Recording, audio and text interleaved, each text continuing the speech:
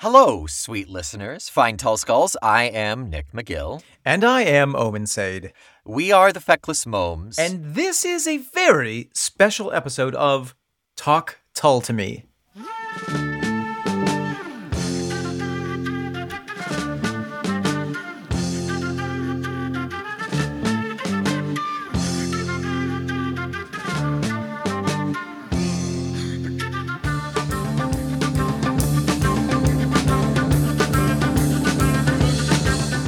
So special, in fact, that we are not releasing it on Talk Tull to Me Tuesday. It's so special, it had to come out on its own day. Now, here's a little backstory for you. On Friday, November 19th at 10:49 a.m., the Feckless Momes email received a message from Tull Management. Ding! Now, of course, Nick and I were terrified. We have long joked that our ultimate goal with this podcast was to get a cease and desist letter. We thought, well, this is it. We are being served. It's been good. We had a good run. Made it about halfway through. We're good. We're good here. But the email essentially said, "Hey, I've been listening to your podcast. Very enjoyable stuff. Would like to have a quick video chat with you, James." Short, sweet, cryptic. Okay, we took a minute. I sent it to Omen. I was like, this cannot be real, can it? Because I pinched myself right on the bottom. The second year we were doing this, we had someone write in as Gerald Bostock. We never told you this, but someone claiming to be Gerald Bostock, he wanted to talk to us. And I said, you got to give us proof. And then the proof never showed up. So that's why we never. But it was a fun ride there. For It was. But that being said, we were a bit wary here until while I was having a panic attack, Raven did a little research into the email address and Tull Management and found that, in fact, James Duncan Anderson is in charge of Tull Management. And Omen, who is James Duncan Anderson? Oh, he happens to be the son of Jethro Tull of No Lullaby fame. That's right. He's the smasher down on the heads of the monsters with the big teddy bear. That's right. Clutch your rattle. He clutched his rattle. He clutched my rattle a little bit. So James reached out to us. We guffawed and hyperventilated, and we said, yeah, that would be great. Yep. So fast forward a week later, and we hop on a Skype with James Duncan Anderson. And he was such a lovely, down-to-earth fellow. And we were gripping the sides of our chairs and the insides of our booths, waiting for him to tell us off. And he didn't. He said that he enjoyed the episode. He did want to clarify a couple of factual points, which we, acknowledged, and also acknowledged our lack of understanding of the British recording industry, especially earlier on in our episodes. The nuance of being in a band, yeah. But my two big takeaways from James were, A, he really liked the podcast and enjoyed it and was enjoying it almost in spite of himself. And B, that he is really, working really hard to preserve and uphold the legacy of the incredible work of his father. And I applaud that work. It was awesome to talk to him. It was awesome to get some facts and some little stories here and there. Finally, some facts about this band, this mythical band. And on top of everything else, he actually offered to pass on a couple of questions to one Ian Anderson. And so, here are our top 10 Tull questions written by the Feckless Momes, answered in fairly short reply by Ian Anderson, but from the words of the great Scottish Silky himself. You should call him a Scottish Silky? Yes, I meant a Selkie. The Selkie Scotsman. The Selkie Scott himself, Mr. Ian Anderson. Question 1, pertaining to Backdoor Angels. In our lyrical analysis, Warchild's Backdoor Angels has proven one of the most difficult nuts to crack. Can you provide any illumination on the seemingly allegorical lyric, "In and out of the front door ran 12 backdoor angels," and possibly the song as a whole? To which Mr. Anderson replies, "An imaginary setting where benevolent nurses care for the sick and injured. There is a spiritual dimension to the identity of the nurses. Maybe Florence Nightingale or Mother Teresa?" Nick, amazing! I never would have connected that song to nurses. We talked that song in circles until it was dizzy, until we were dizzy. Yeah, but it is the angels the angel of mercy and health and well-being. Yes, absolutely. I like it reminds me of the stories of, I think there's a famous story from the American Civil War where there was a nurse who went out onto the battlefield and gave water to the dying, and they called her the angel of wherever it was that this horrible battle had happened. And it was just that care that she was showing, that humanity that she was showing to the dying, that restored to them their humanity in a way. Yeah. I will forever listen to that song with different ears now. And I think you should too, listeners. Go to switchanear.com to get your new set of ears. Nick, the next question is about a bonus track. It is the song Broadford Bazaar.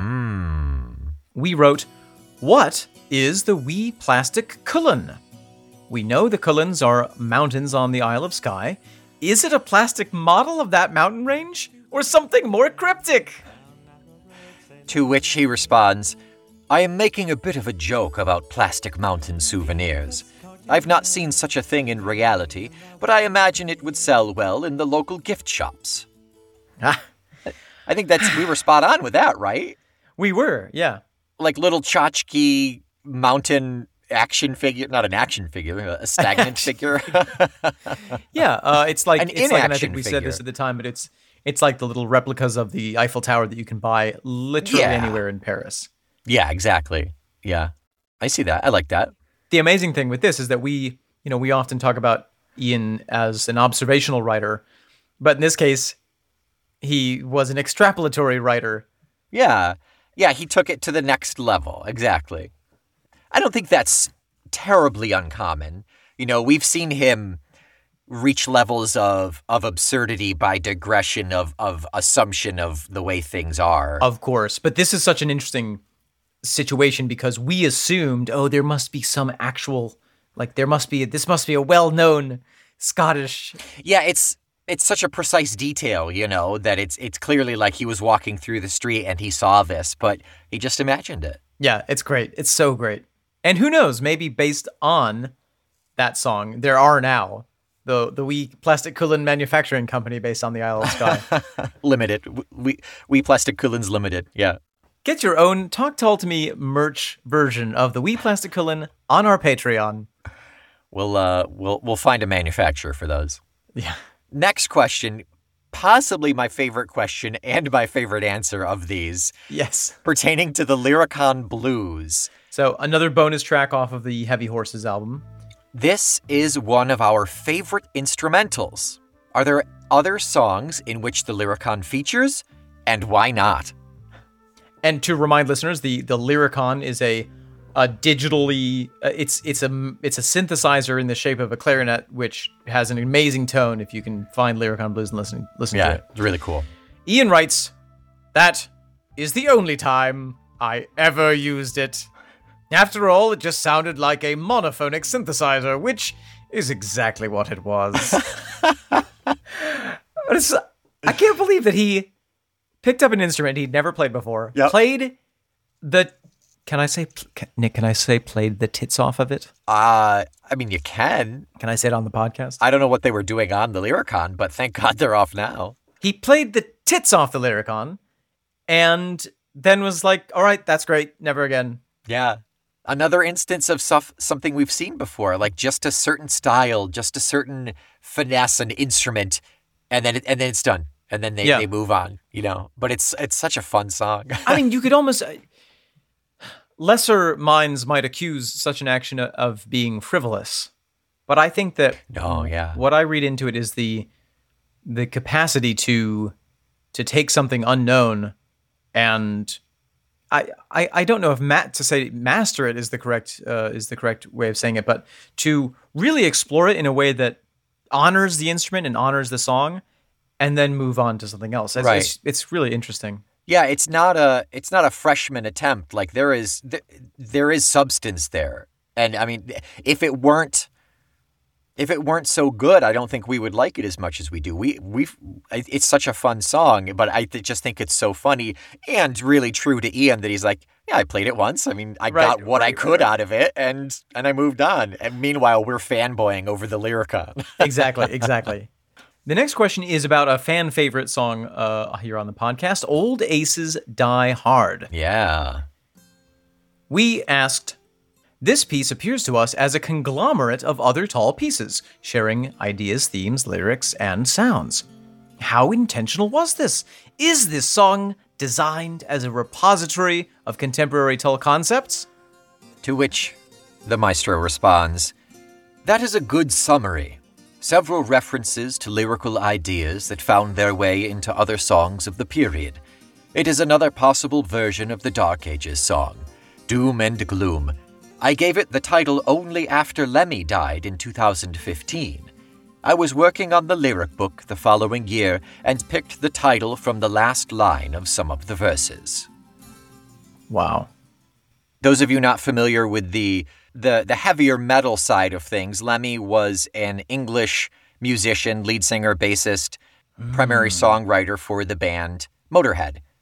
And, wow. And I believe that they must have known each other. I believe I've seen something somewhere that they knew each other, they crossed paths at least, to honor one that we lost, and when you reach certain periods in life and, by the time you're just out of college, people all around you start getting married, and then people all around you start having kids, and then the later and later, people around you start kind of dying off, and there is a certain awareness there that it's kind of sweet that Ian would think of Lemmy there and kind of do it to honor him.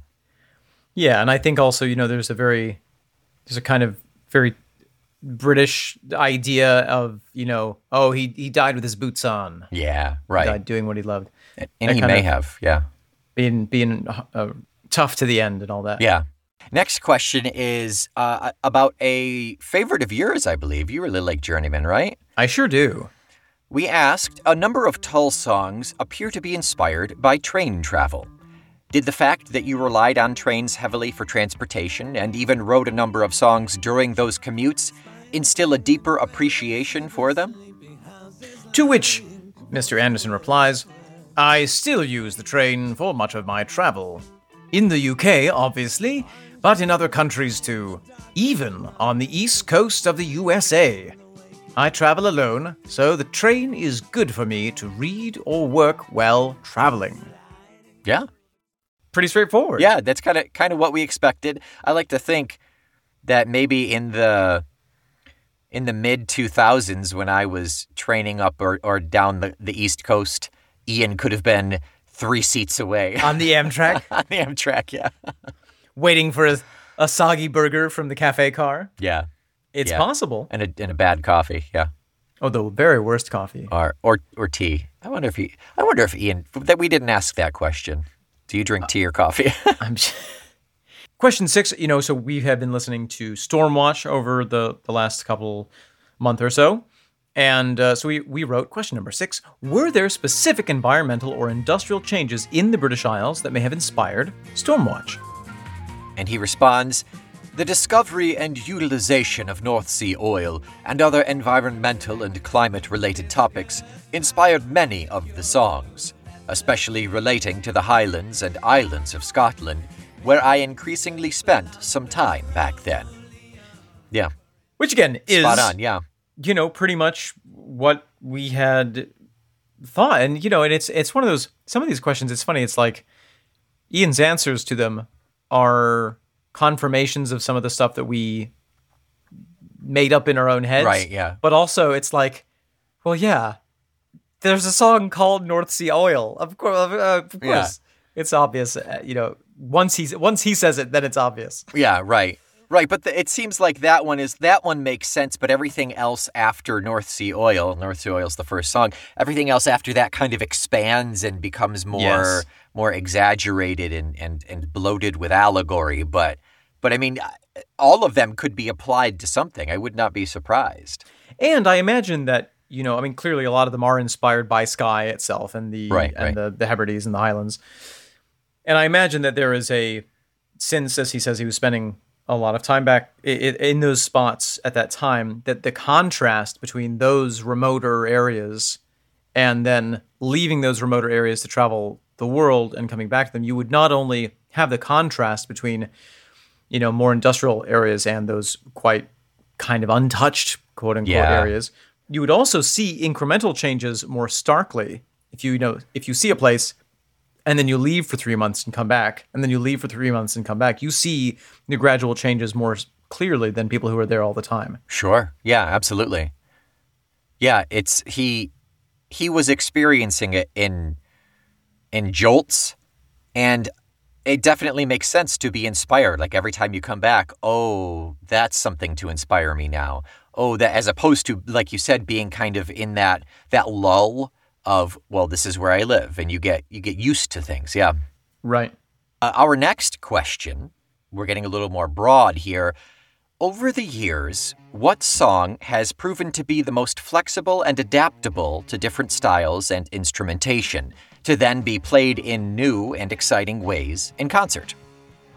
To which Ian replies, somewhat to my surprise, probably Aqualung, which has been performed in different ways at different times.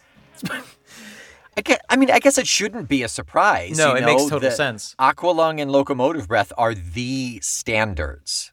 Right. At every concert, at every other concert. And so almost just by virtue of being played the most out of the whole canon, they would be reworked the greatest number of times, because as new musicians and new lineups of instruments come in, of course that makes sense. Yeah. And also, like, I have no experience playing a show over and over, the same things over and over, but I imagine you eventually want to change it up. Well, even on our show, which we have done now 150 something times. That's true. We have evolved. Yeah. We have evolved, and not on purpose. I was just going to say unintentionally evolved. Yeah, you're absolutely right. Yeah. That's true. Yeah, maybe there's a bit of a tweak and an evolution, and then all of a sudden you're playing Aqualung on a glockenspiel. And someone notices it for after they hear it 3 times that way, they're like, "Hey, let's do that now." Right. Someone notices it. Ian, are you aware that you're playing Aqualung on the glockenspiel? Actually, that'd be a pretty cool rendition of it. I would like to hear that. Or the harpsichord. Ooh. So over the years, we've seen, of course, the influences of different books and stories, poets influence the work of Ian Anderson in his writing. And so we asked him, what media are you currently consuming that brings you joy? And he responds with exactly what I expected. Reading 5 of our national newspapers every day. Different political views and opinions.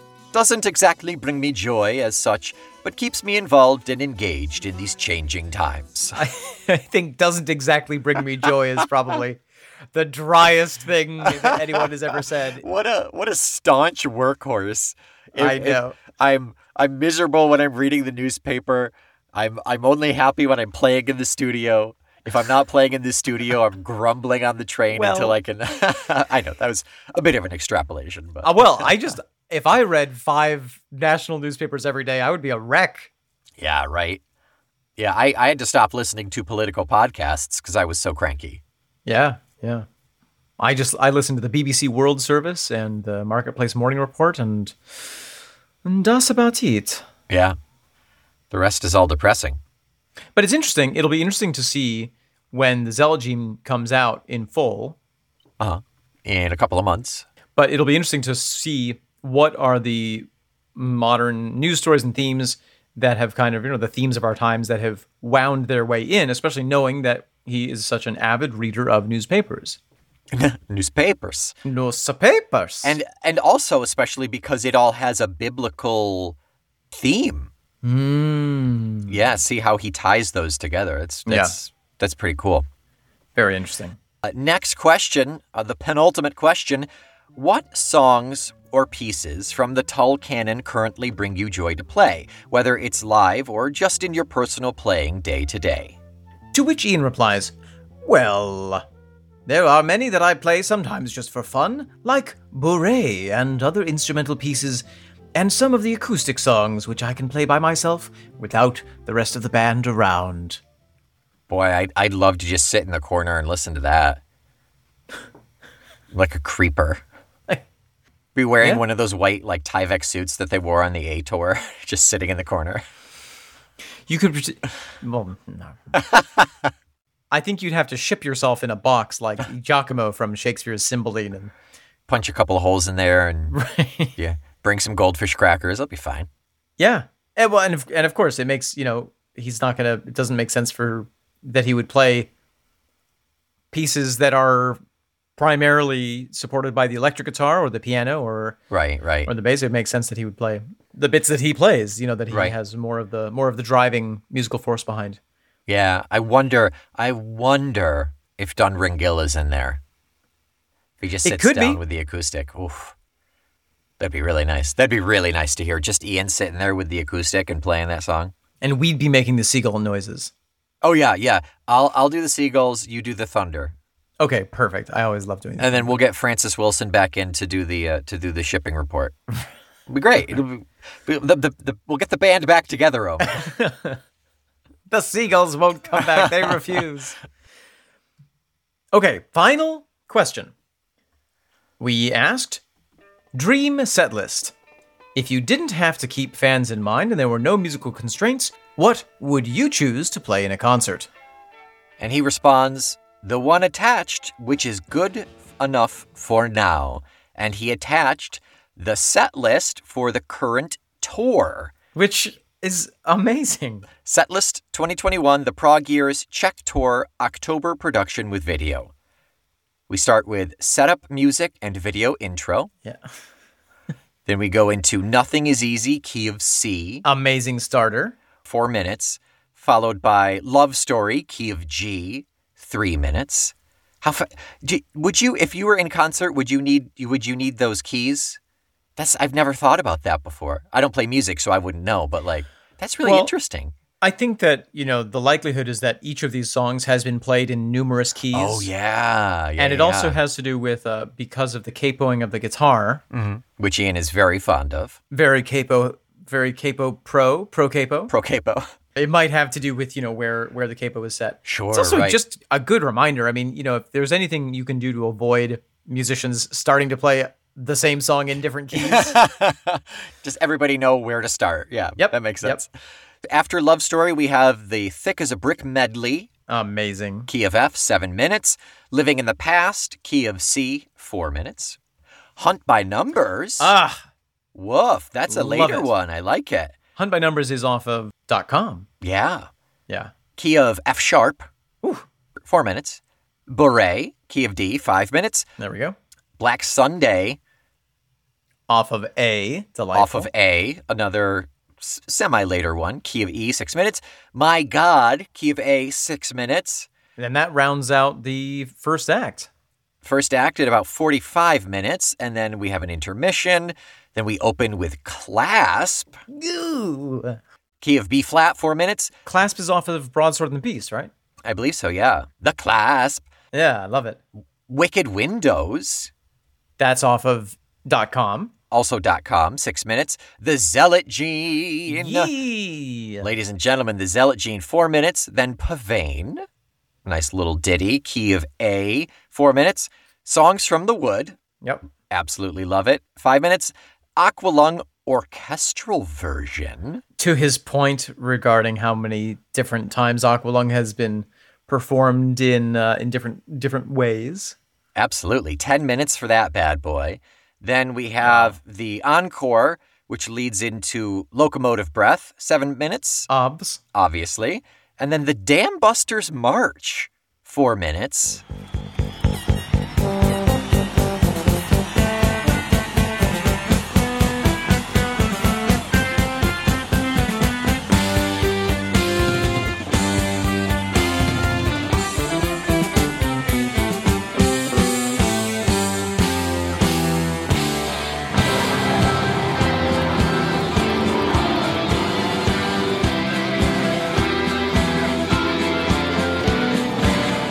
So we just listened to a snippet of it from the Madison Square Garden, the crazy Madison Square Garden show from 1978. Yeah. I cannot even imagine how different the one that they play on this tour sounds. Oh, it must be something to hear. Yeah. And what an interesting choice, too. Yeah, how fun. How fun to throw that in after Locomotive Breath. That's where they end with Dam Busters. And then, of course, obviously the Cheerio with the bows and the outro, etc. To which is allocated a single minute. Single minute? Well, Cheerio is super short, so. Yeah. Yeah.